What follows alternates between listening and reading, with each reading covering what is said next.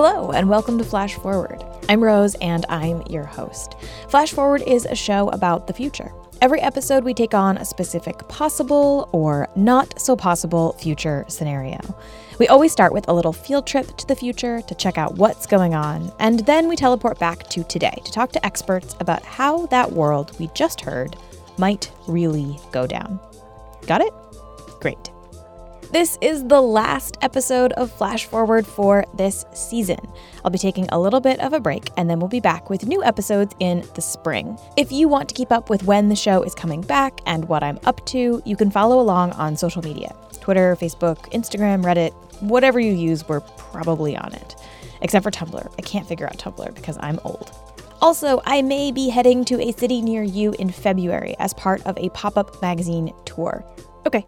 Let's go to the future. This episode, we're starting in the year 2074.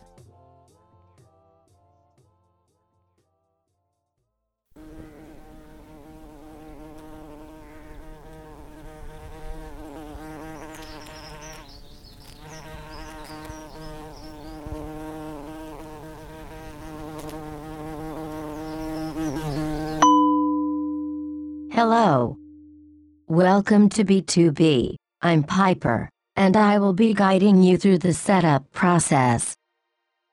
B2B is a secure, brain-to-brain communication interface. When you share information or content like ideas, images, and links via B2B, you should think carefully about what you are making public.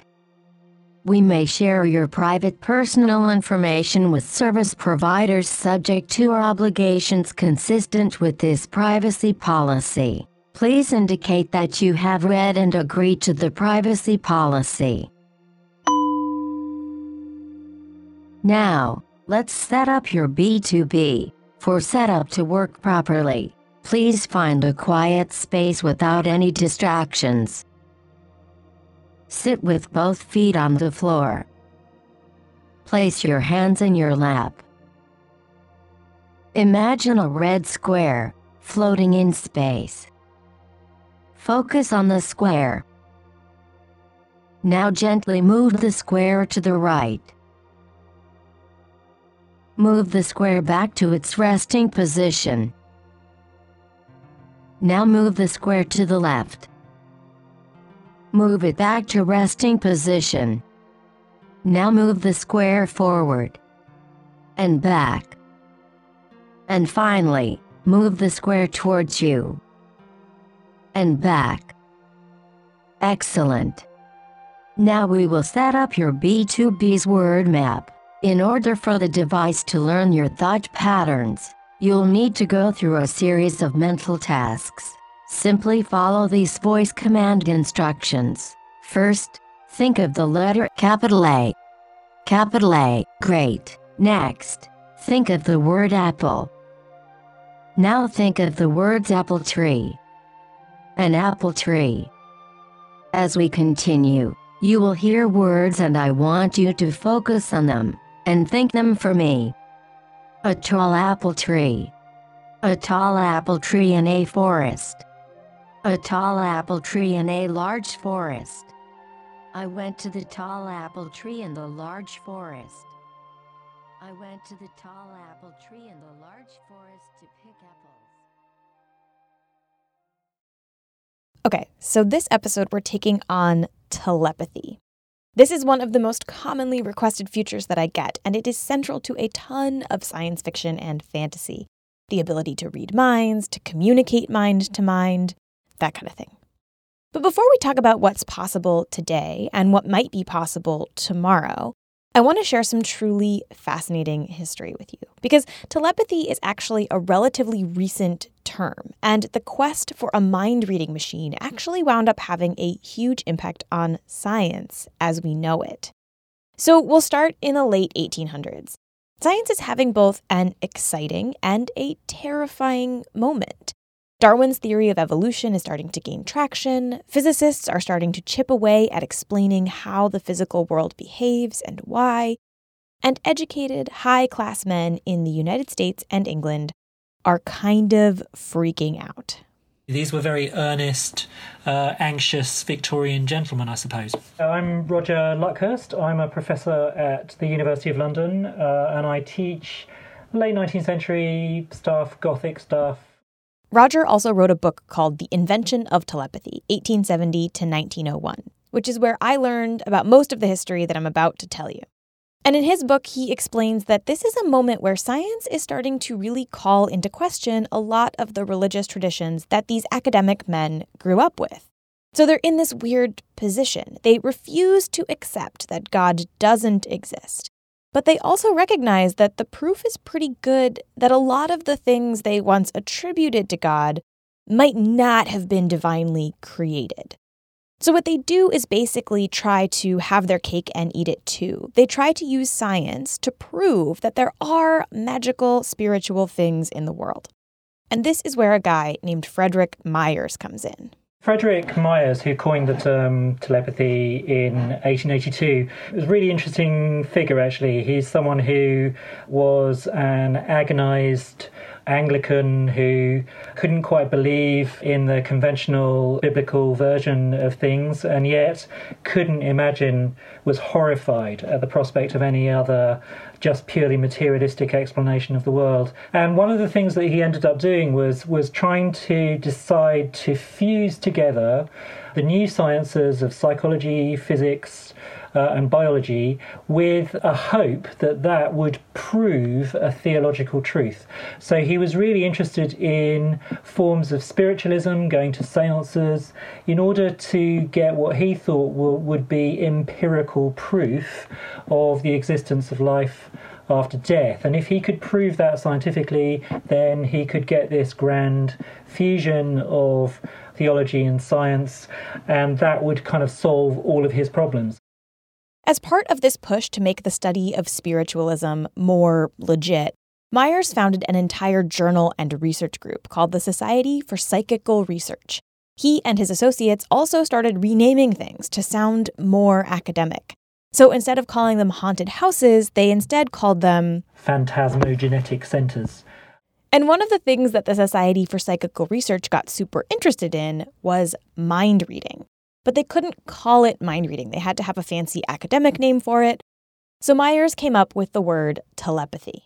Communication between two people outside the recognized channels of sense is how he defined it. And he came up with the term telepathos, which means from the Greek distant touch.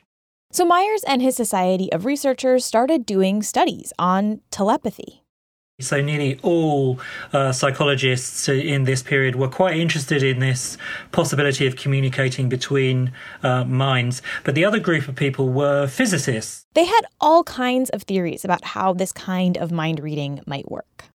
People were very interested in a very straightforward thing that I think we're still amazed by, which is that you set one tuning fork off at a certain pitch, and if you've got another one, the sound wave vibrations will start the other tuning fork sounding at exactly the same pitch. So that seems to be communication across distance with no visible means of support. And often that was the model for telepathy. So we are like tuning forks. You might have your beloved partner you're in total harmony with, all of these metaphors. You signal a message, set off your tuning fork, and hundreds of miles away, that other tuning fork will start chiming with the same pitch. You will receive the message. And I want to be clear here that these were very well-respected and intelligent men, including people whose names you probably recognize.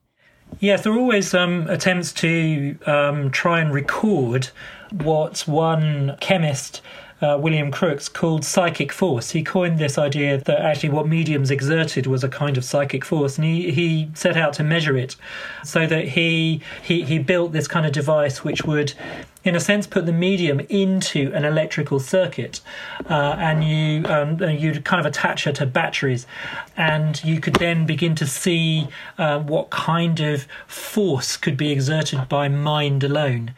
If the name William Crookes sounds familiar, but you can't quite figure out why, it's because he invented the Crookes radiometer, which is one of those really cool things that looks kind of like a light bulb and has a bunch of spinny things inside of it, and they spin when the light hits them. Crookes also pioneered the use of vacuum tubes, and he was really influential in his field.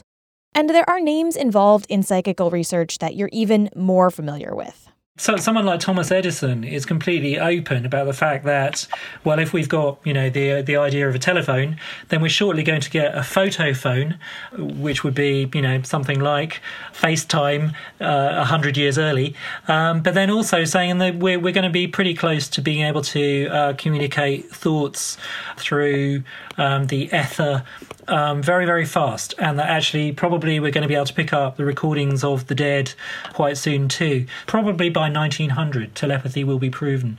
That sort of sense of it's just around the corner was a very common kind of booster language that you would hear from Thomas Edison or Nikola Tesla or Alexander Graham Bell himself. Some historians believe that Alexander Graham Bell actually invented the telephone in part because he thought that perhaps he could use it to call up his dead relatives.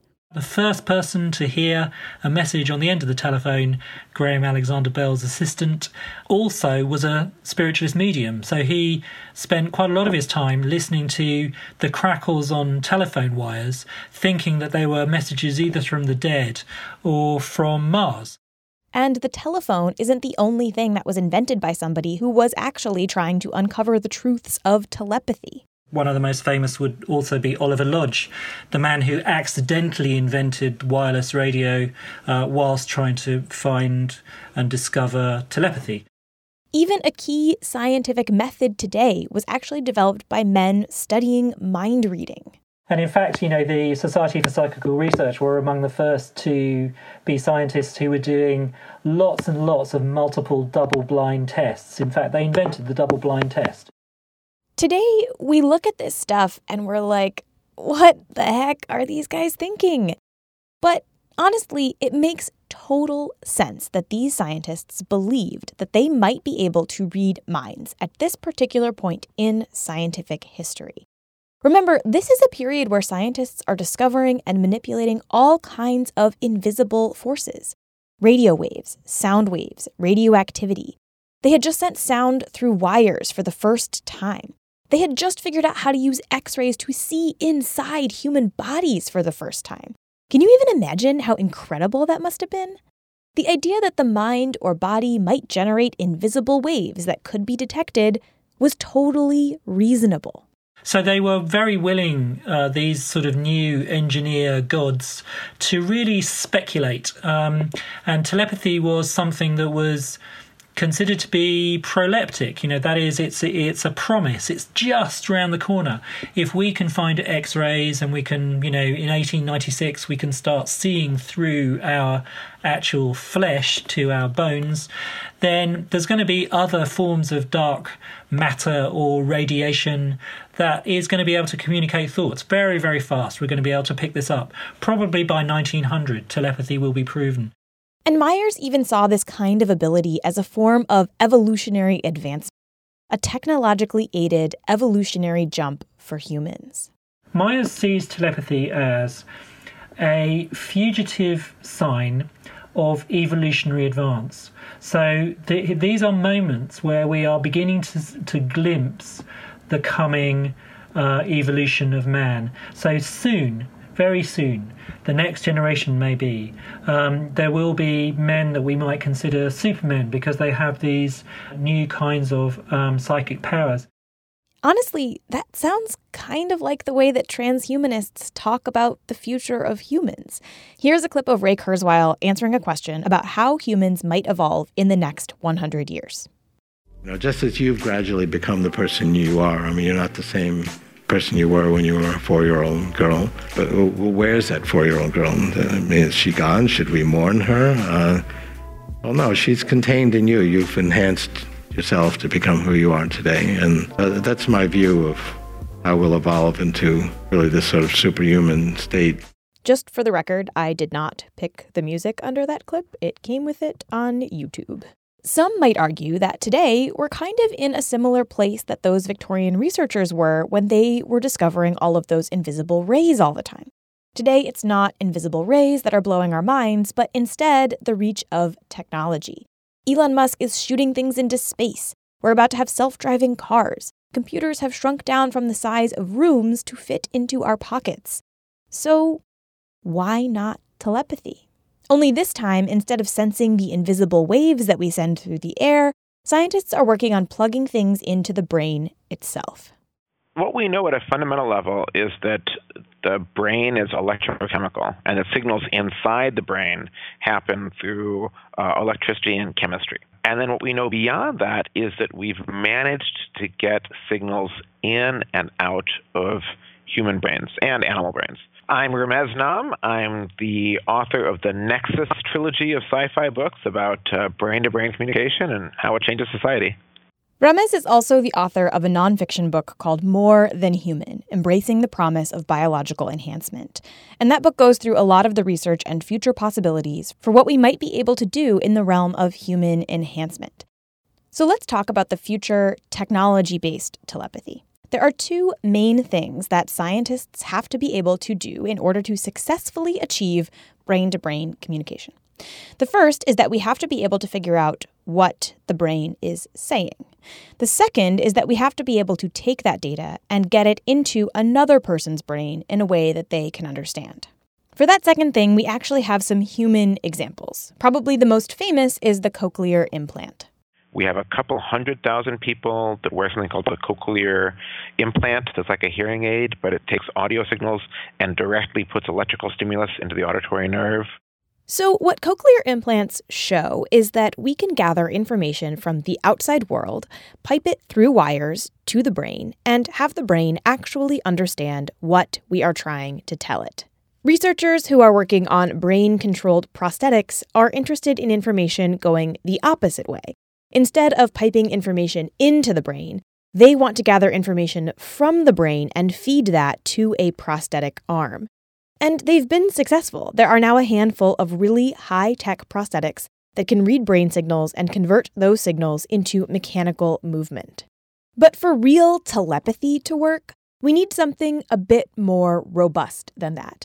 We need something that can actually figure out what we're thinking. And for that, we have a couple of studies that we can look at. First, there's a study out of UC Berkeley that watched the brain as they showed subjects hours and hours of movie trailers, which honestly sounds like hell to me, but anyway.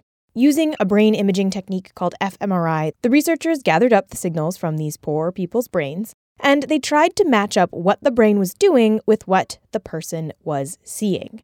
Using all of that data, they then built a system that could look at the signals coming out of the brain and try to guess what the person was seeing. And they got kind of close. The reconstructed images are really weird-looking and blurry, but when you look at them next to their corresponding videos, you can totally see what they're getting at. But to really see where this brain-to-brain stuff is headed, we have to look at animal studies. So let's talk about rats. In a series of experiments, a team at the University of Southern California has managed to create a brain chip that helps rats remember. So here's how it works.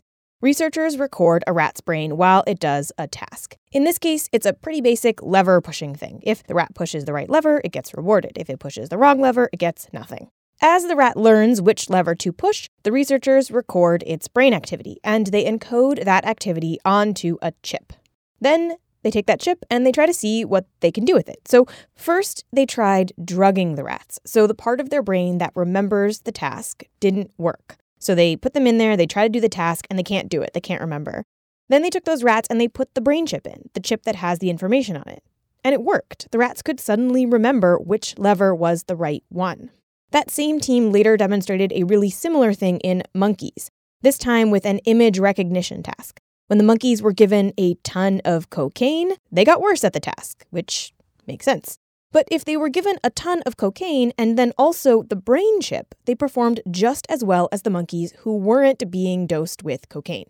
So the chip managed to encode a memory and then replay it into an animal's brain. You can think of this kind of like a player piano. The chip is the canister that you load in, and it spins and presses the right keys of the brain. So we have proof of concept for a lot of the pieces here. We know we can look at the brain and get a picture of what someone is thinking. We know that we can encode information and get that information into a brain.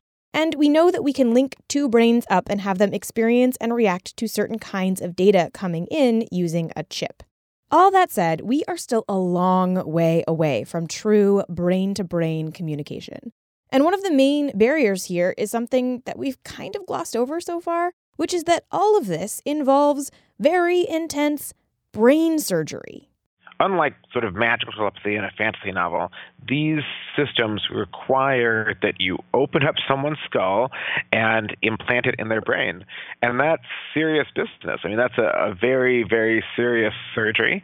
And the way that they're communicating with the brain is metal electrodes. And those electrodes actually do some damage to the very areas they're trying to communicate with. At some point, researchers hope that this brain surgery will get a bit less traumatic. More of a 30-minute, 1-hour surgery that's automated, more like getting LASIK than a multi-hour big deal surgery that it is today. And there are some researchers out there who are working on things with very futuristic names, like neural dust. And it actually communicates via ultrasonic waves inside the brain. So they sprinkle a whole bunch of these tiny, tiny, tiny sensors that are much, much smaller than a milligram. I mean, they're itty-bitty. They are like flecks of dust. They don't need wires between them. Instead, they communicate via ultrasonic waves inside the brain, and you'd have something that you wore on top of your head that used ultrasonic waves to actually send power and to receive data back from them. But even these approaches that don't require embedding a chip into the soft, fleshy bits of your brain, they still require brain surgery. You still have to open up the skull to get the thing inside. And brain surgery is no small thing, which is a ridiculous thing to even say. You already know that. Beyond the hardware question, though, there's also the question of what exactly these devices are hoping to do. Are we designing these devices to just provide an open stream of information coming out of the brain so that other folks can just read it? Or is this supposed to be more like texting, but with your brain instead of thumbs, where users can very specifically and meticulously craft a message and send it to someone else? Ramez imagines it as sort of somewhere in between. I mean, people are not going to tolerate a system where they can't have some degree of privacy and can't control what they send and don't send. I mean, it just wouldn't work. If everything you thought was being broadcast, nobody is really going to use that. Or maybe a tiny number of people would philosophically want that, but it's just not going to work out. So we want the ability to control what we transmit and don't and have some degree of privacy, but we also want something much richer than texting. You want to actually be able to convey your emotions about something. You want to be able to visualize something in your brain and say, what if it looked like this, and have someone else see the same image. You want someone else to be able to experience what you're hearing or a snippet of memory you have with sight, touch, sense, abstract concepts even. That's much, much richer than texting, but still we want voluntary control over what we send and don't send. But again, we're really far from that. It's going to be slow. It's going to be decades, I would think. This is not like software. In software and web services, we say move fast and break things. Oh, just push it to the site. Oh, the site went down. That really sucks. So this feature isn't working. That sucks. Fix it as fast as you can. We can't do that with a human brain. That's just not okay. And so that do no harm, which is totally appropriate and totally necessary, is going to make this a fairly slow process, I think. But that doesn't mean that sci-fi thinkers can't dream, right? And Ramez has also written science fiction books about telepathic technologies. His book Nexus, like he said, centers around a world where people are starting to open up their brains to these kinds of connections. I thought, what technology is most going to change the human experience? And really, we live inside of our brains. So I was fascinated by what would happen if you could change your brain. That by itself is enormous. And what would happen to society if we could communicate much more richly from person to person? So in his book series Nexus, there's this drug, which is also called Nexus, which lets people link brains. It's sold as a street drug, but the idea is that you get a silvery vial, you swallow it, and it's little nanoparticles that cross the blood-brain barrier, that are small enough to do so, and then self-assemble into little nanobots, little radios attached to your neurons. And you can use those, if you can control them, to do various things inside your brain, but they also sync up person to person. So it's like if you and I were in the same room and we had both swallowed a vial of this, we'd have almost a Wi-Fi connection between our brains. And in the books, Ramez explores all of the various ways that this kind of technology can change people, wreak havoc, and also foster real connections and improve people's lives. So a lot of the positives are there. People can communicate more easily with their loved ones. They can express themselves. It's pro-freedom of speech. Maybe it's pro-democracy. But a lot of the negatives are there. What if somebody spies on you? What if this is technology in your brain? All technology is hackable. So what if instead of hacking into your emails, they hack into your thoughts and to spy on them? What if they can hack into your thoughts and change them? What if they can deliver propaganda more effectively? What if instead of just spreading peace and love and brotherhood and sisterhood, which I think actually digital technology mostly does, believe it or not, this is also used to spread vitriol and hate. But how do you make sure that it does spread peace and love and brotherhood and not hate and vitriol and violence? When we come back, we're going to talk about all of that and how telepathy might change etiquette, privacy, and more. But first, a quick break. So, we're really far from telepathic brain implants, but they're also not a total impossibility. And we just heard from Ramez Nam about how this might work and what the possible wrinkles might be. But Ramez is an optimist. He believes that if we develop telepathy, it will open up the world and lead to better understanding and communication between people. But he also thinks that in order for us to avoid the dystopian versions of this future, we have to do it right.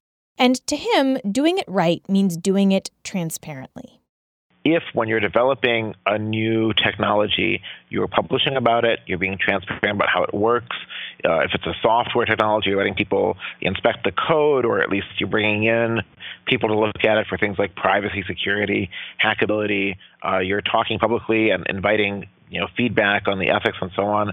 It just goes much better. If you read Michael Crichton books, there's a common plot device, which is scientists develop XYZ in secret, and really that's the first sin in the book, and that is what wrecks society. The worry that tech companies might develop a telepathy machine in secret and then not tell you how it works or whether it's spying on you is a real one. And it's actually something that another one of our guests thinks about a lot. So I think there is a really important conversation to be had about whether you have a right to secrecy and privacy in your thoughts when you're interfacing with a technology that's able to read them. This is Kit Walsh, a staff lawyer at the Electronic Frontier Foundation. You might remember her from our episode on net neutrality, and she is back to talk about brain prosthetics, which is actually really fitting because brain technology is how she got into law in the first place. I was studying neuroscience and brain-computer interfaces as an undergrad when I started to learn about the way that the law treats your right to investigate and control your technology, the way the law treats your privacy, your control over your devices. And as a scientist thinking about building brain-computer interfaces, the status quo is really troubling to me. And that's why I personally made the decision to go into civil liberties technology work. So when we're all communicating brain to brain, there are some interesting and tricky legal situations that we might find ourselves in. Because historically, both legally, but also practically, the contents of your mind are something that's beyond the reach of the government. And that's historically just a fact of nature, but technology has a way of changing historical facts of nature that require us to answer new legal questions. These brain devices are going to be built and developed by companies, hardware companies, software companies, companies who maybe don't necessarily have your best interest in mind. And that means that unlike when you're talking to someone out loud, your telepathic communication comes with some really big questions about who owns what and how much control you have over the device and services you're using. That company could theoretically have access to the content of your communication, just like an email provider or a communications messaging service. If you don't have end-to-end encryption, which means that only you and the recipient are able to understand what you're saying, then the company can read it, could mine it for advertising or even government data requests.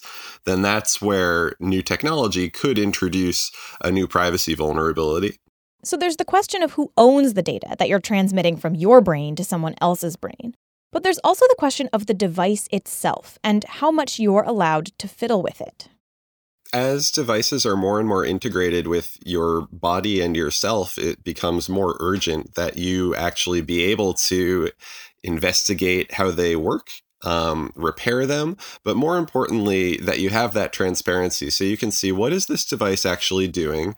How is it constraining me? Is it spying on me? And if it is, how do I reprogram it so it's not doing that?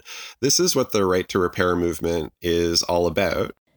The right to repair movement is something that Kit and the EFF have been working on for a long time. Basically, companies don't want to let you fiddle with the thing that they sell you. If they're able to prevent you from repairing your own iPhone, your own car, if they're able to prevent you from going to your favorite mechanic, you have to go to them. You have to buy their parts, you have to buy their services, and there's a large financial interest in being able to do that. And companies are able to restrict your right to change and fix, say, your phone because of a funny rule in something called the Digital Millennium Copyright Act, or DMCA. The DMCA is a law that is supposed to protect copyrighted work. So this is the law that says that you can't rip movies off a DVD and give them to people, you can't download music for free online, you can't grab official images and just use them for whatever you want, that kind of thing. So what that means in the technology context is when there's software in a device, it's probably copyrighted.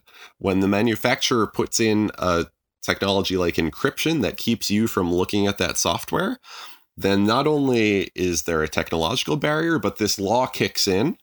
This law that was intended to prevent people from ripping and infringing DVDs, this law kicks in to keep you from looking at the code that runs the devices in your lives. Now, this doesn't just apply to movies or your phone. There is software in tons of things these days, like, for example, your car. For decades, people have repaired their own cars. People have come up with cool new features that you can add to cars.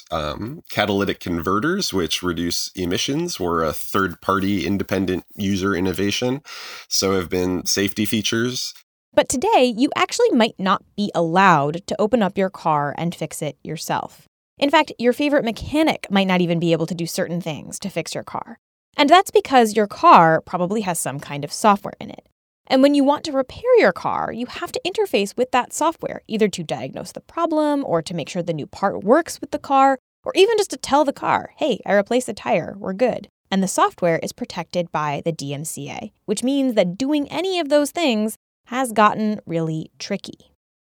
So the consequence is that auto manufacturers think they have the right to tell you that you're violating their copyright if you repair your own car. They think they have the right to tell your mechanic that they need permission from the manufacturer if they're going to repair their cars. The right to repair your own car is actually an ongoing battle that the EFF is fighting. But now let's imagine that the device in question isn't your car, but rather it's your brain prosthetic, something that literally plugs into your brain and can read and transmit your thoughts. If I'm going to plug something into my brain, I want to, first of all, know what it's doing. I want to be able to look at, inspect that software, both to see what it's programmed to do, but also so that I, or frankly, someone who's smarter than me, can go and take a look and see if there are security vulnerabilities in the way that it's programmed that's going to open me up to hacking. 2, I want to be able to take it to somebody I trust to get it fixed. I don't necessarily want to have to go back to the original manufacturer. If they go out of business, then I sure want to be able to take it to someone else in order to get it repaired. And if there's something cool that I've come up with or someone else has come up with that I want to be able to do with my technology, then I want to be able to install that new software or plug that new device in without needing to get permission from the manufacturer. So when we first start to see these devices on the market, Kit hopes that users push for their ability to really know what they're plugging into their minds. This is a choice that we have about what shape the future is going to take. Are we going to be in a future where our freedom is enhanced by our technology, where it makes us better able to connect and communicate? Or are we instead going to be in a future where we can only choose from a menu of options that the manufacturer has programmed in for us? So if you think of Star Trek, are we going to be the Federation or are we going to be the Borg? The Federation or the Borg? The choice is yours, my dear listeners. And if you're a pessimist, which I can sometimes be, you might look around and see all of the ways that people are letting companies like Amazon and Facebook and Google spy on them all the time and think that we're doomed, that we'll probably choose the Borg. But Kit actually thinks that because of the intensity of brain prosthetics as a concept, we're actually going to be much more careful about privacy when we start to plug things into our minds. People have a visceral reaction to brain technology, even when that brain technology isn't really getting information that's more sensitive than what you type into your email or your Facebook chats. So my hope is that that visceral reaction to, oh, it's reading my brain and what I want to communicate to someone else. This feels creepy. I wish that I had more privacy here. My hope would be that that would translate into another context if people realize that they're giving the same information to Google and Facebook. So let's say that we're in this future. And let's give us all the benefit of the doubt and say that we chose the side of the Federation. What is the etiquette for brain-to-brain communication? Is it like texting or is it like calling? As someone who is constantly convinced that I am going to mess up some social situation, I am already anxious about being accidentally rude telepathically. So to guide our way in this future, I called up an etiquette expert. Sure, my name is Robin Abrams, and I write the Misconduct Social Advice column in the Boston Globe. I've done that for over 10 years, and I'm also a research psychologist. The first time someone sends a telepathic wedding invitation, I will get a letter about that. Well, in my day, we sent an invite on Facebook like civilized people did. Robin says that as long as we can actually pick and choose what we send telepathically, it actually wouldn't be a huge thing to adapt to. Telepathy would just be another form of communication technology, akin to social media, writing letters, anything else besides speech that we do. It's just another way of communicating. So it would play out in kind of the same way that the introduction of any new technology does. Nobody would kind of know the rules initially, then they'd figure them out. There'd be early adopters, late adopters, people who carped about, what happened to just opening your mouth and talking? Kids these days with their brain-to-brain communications. There'd be all of that would play out. And that's one thing I also wonder about any kind of telepathy technology. What kind of existing skills might it erode if we came to rely on it too much? Over-reliance on GPS does degrade people's ability to find their own way around unaided. But we would have to figure out a couple of new things. Like, when you're communicating with someone telepathically, do you still, nod your head and go, oh, and make hand gestures? I think we would. My gut instinct on that is that we would, because I think it's almost a biological instinct that we have. And also, mothers would still do that with their babies. Caretakers, not just mothers, but, caretakers do this with babies, that they mirror them. They do turn-taking kind of things with them. That's not going to go away. And you're not going to be giving babies these telepathic implants, at birth. That's total dystopia territory. But there would be this experience of doing that in early life that I think would probably set the pattern, and people would continue. I don't think you just have people robotically staring at each other. That just doesn't feel like what we are as animals. Yeah. I mean, I feel like even when I'm on the phone with someone, even as you're talking, we're not looking at each other, but I'm nodding my head. But I mean, visually, that is so, when I imagine that in a, coffee shop or something, and people are doing that but not speaking, it's a really interesting picture. It would be. It would be. It would be like those videos where, Kevin Bacon is dancing in Footloose, but they strip out the music. And it's the most hilarious thing you've ever seen. A couple of minutes later in our conversation, Robin actually came back to this point and wound up changing her mind. The thing you said, and I agreed with you at the time, but, now, a whopping 3 minutes later into the future, I do not, that it would be weird to go into a coffee shop and just sort of see people having, physical conversations but not talking. It would seem weird for maybe about 5 years. And then it wouldn't seem weird at all. It's kind of like if you're on the subway and you see someone with headphones in and they're laughing to themselves kind of quietly. You might have once thought that they were really weird, but now you probably think, oh, maybe they're listening to a funny podcast. In other words, we would get used to it, eventually. And then we'd all start complaining about the little details of the system. You know, it would drive everybody absolutely nuts if when people were thinking about you but not sending you a message, you would get that little 3 dots thing. It's bad enough when you see somebody do that on Facebook or text or something, like they're going to say something, but then they don't.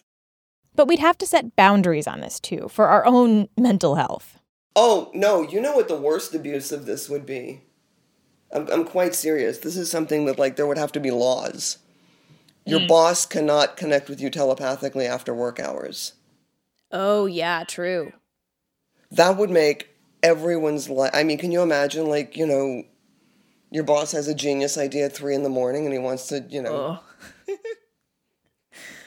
I can't imagine is the problem. I wonder if editors will be like, I only take pitches via telepathy. That would be awesome for freelance. You can just lie on your couch. Just what freelance writers need, an excuse to use our bodies even less than we do.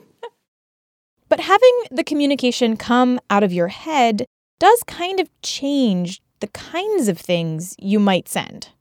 And just something tells me that, with something as personal as, I'm just thinking this inside my head, I mean, there are still, really sophisticated people who just get seduced into feeling like Twitter is a private conversation, no matter how many times it's been demonstrated that it's not. And so I think people would very quickly get into the habit of sharing very personal things via some sort of brain-to-brain transfer, which would make the occasional misfire just that much worse. I can already tell that I will probably be very bad at telepathy. Yeah, I'm also a terrible texter because I'm always like, oh, if I respond now, then we have to have a whole conversation. And I don't really want to do that right now. So I'll just wait and then I just never reply. Right. And any kind of telepathy is just going to be more of the same with that. And it would just be one more channel that we have that you have to keep track of, oh, this person likes to text, this person likes emails, this person likes telepathy. It's just one more thing to keep track of.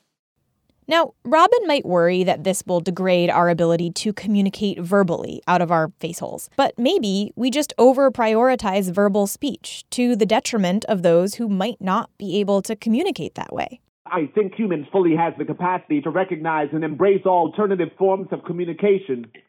This is Lateef MacLeod. I am Lateef MacLeod, and I am currently a doctoral student in the Anthropology and Social Change program at California Institute for Integral Studies. Lateef is also a poet and a writer. And I have a poetry book published called The Declaration of a Body of Love. And I am working on another poetry book and a novel. As you can probably tell, Lateef mostly doesn't speak using his vocal cords. He uses something called an AAC device, which stands for Augmentative and Alternative Communication. Be a kind of machine that allows people who have complex communication needs to speak understandably to people. AAC devices come in all kinds of forms. The most basic ones are just picture books, where people can point at certain things to communicate kind of basic concepts or desires. You could also get a handheld AAC device, which generally looks kind of like an iPad, but the only thing that it does is generate speech. But recently there have been improvements such that people can just load up AAC apps on their phones and tablets. And that's how Lateef spoke to me, using an app on his phone. AAC technology has become so sophisticated that I am now using an AAC app on my phone to speak to you now. People can use these AAC devices in all kinds of ways. Sometimes they come with pictograms, sometimes they predict words and phrases as you go. Other people type out words letter by letter. Sometimes it's a combination of all of those things. The device says each word as you pick it, and then at the end of the sentence, it will say the whole sentence at once. So here is what Lateef sounds like in real time.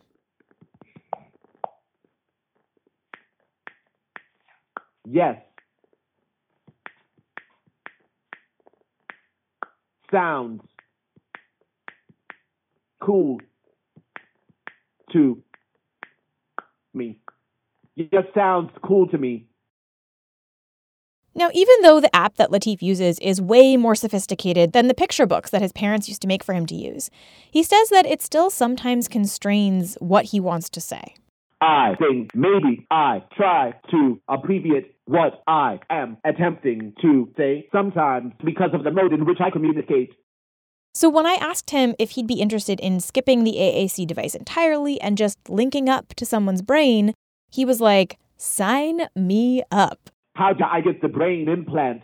I will be very excited because from my perspective levels in playing field, I am hoping it will make the relationships between my family and friends and myself more stronger. Even if the implant involves a brain surgery, Lateef is still interested. I will wait until several people do it ahead of me. I hope it will be kind of like how the Jedi communicate using telepathy. That will be cool. Now, of course, Lateef does not speak for every disabled person, right? He's ready to communicate brain to brain, but other communities have already pushed back on some related technologies. The deaf community, for example, has raised questions about the ways in which cochlear implants might erode deaf culture. So it's a real question as to how something like telepathy might change the ways these communities are organized and communicate with one another. And certainly, if we had telepathy, disabled folks would be pressured into using it, even if they don't want to.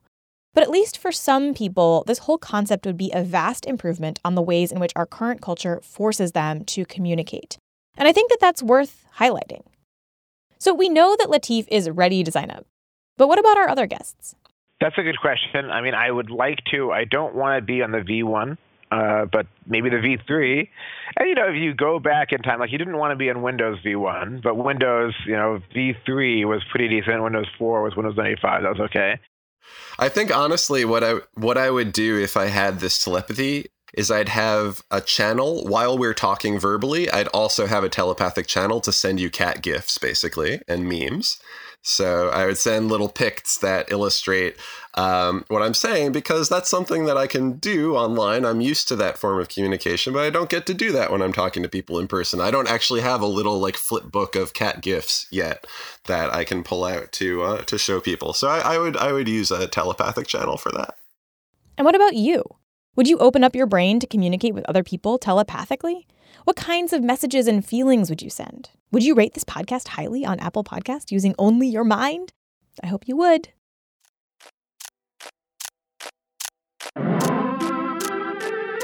That's all for this episode of Flash Forward, and also that's all for this season of Flash Forward. We did it. This season, we looked at everything from fake news to California seceding from the US to robotic cops to all of the bees in the world dying. We made a super religion using a machine learning algorithm and wondered what it would be like to date based only on brainwaves. It was fun, I think. I had fun, and I hope you did too. So the show is on a break now until about April, but you can catch me on tour with Pop-Up Magazine in February. Go to popupmagazine.com for tour locations and dates. If you want to keep up with Flash Forward while I'm on this break, get behind-the-scenes information about what's going on, and get previews of Season 4, the best way to do that is on Patreon. Or you can follow Flash Forward on Twitter and Facebook, but you get less information than if you donate a little bit of money on Patreon, and then you get all sorts of behind-the-scenes stuff. Flash Forward is produced by me, Rose Eveleth. The intro music is by Asura, and the outro music is by Hustleonia. The episode art is by Matt Lubchansky. If you want to suggest a future we should take on, send me a note on Twitter, Facebook, or by email at info@flashforwardpod.com. I love hearing your ideas. And if you think you've spotted one of the little references that I've hidden in this episode, email me there too. If you're right, I will send you something cool. And if you want to support the show, there are a few ways you can do that. Head to flashforwardpod.com/support for more about how to give money. But if money is not in the cards for you, you can go to Apple Podcasts and leave us a nice review. Or just tell your friends about the show. It really does help. That's all for this future. Come back next season and we'll travel to a whole bunch of new ones. Bye.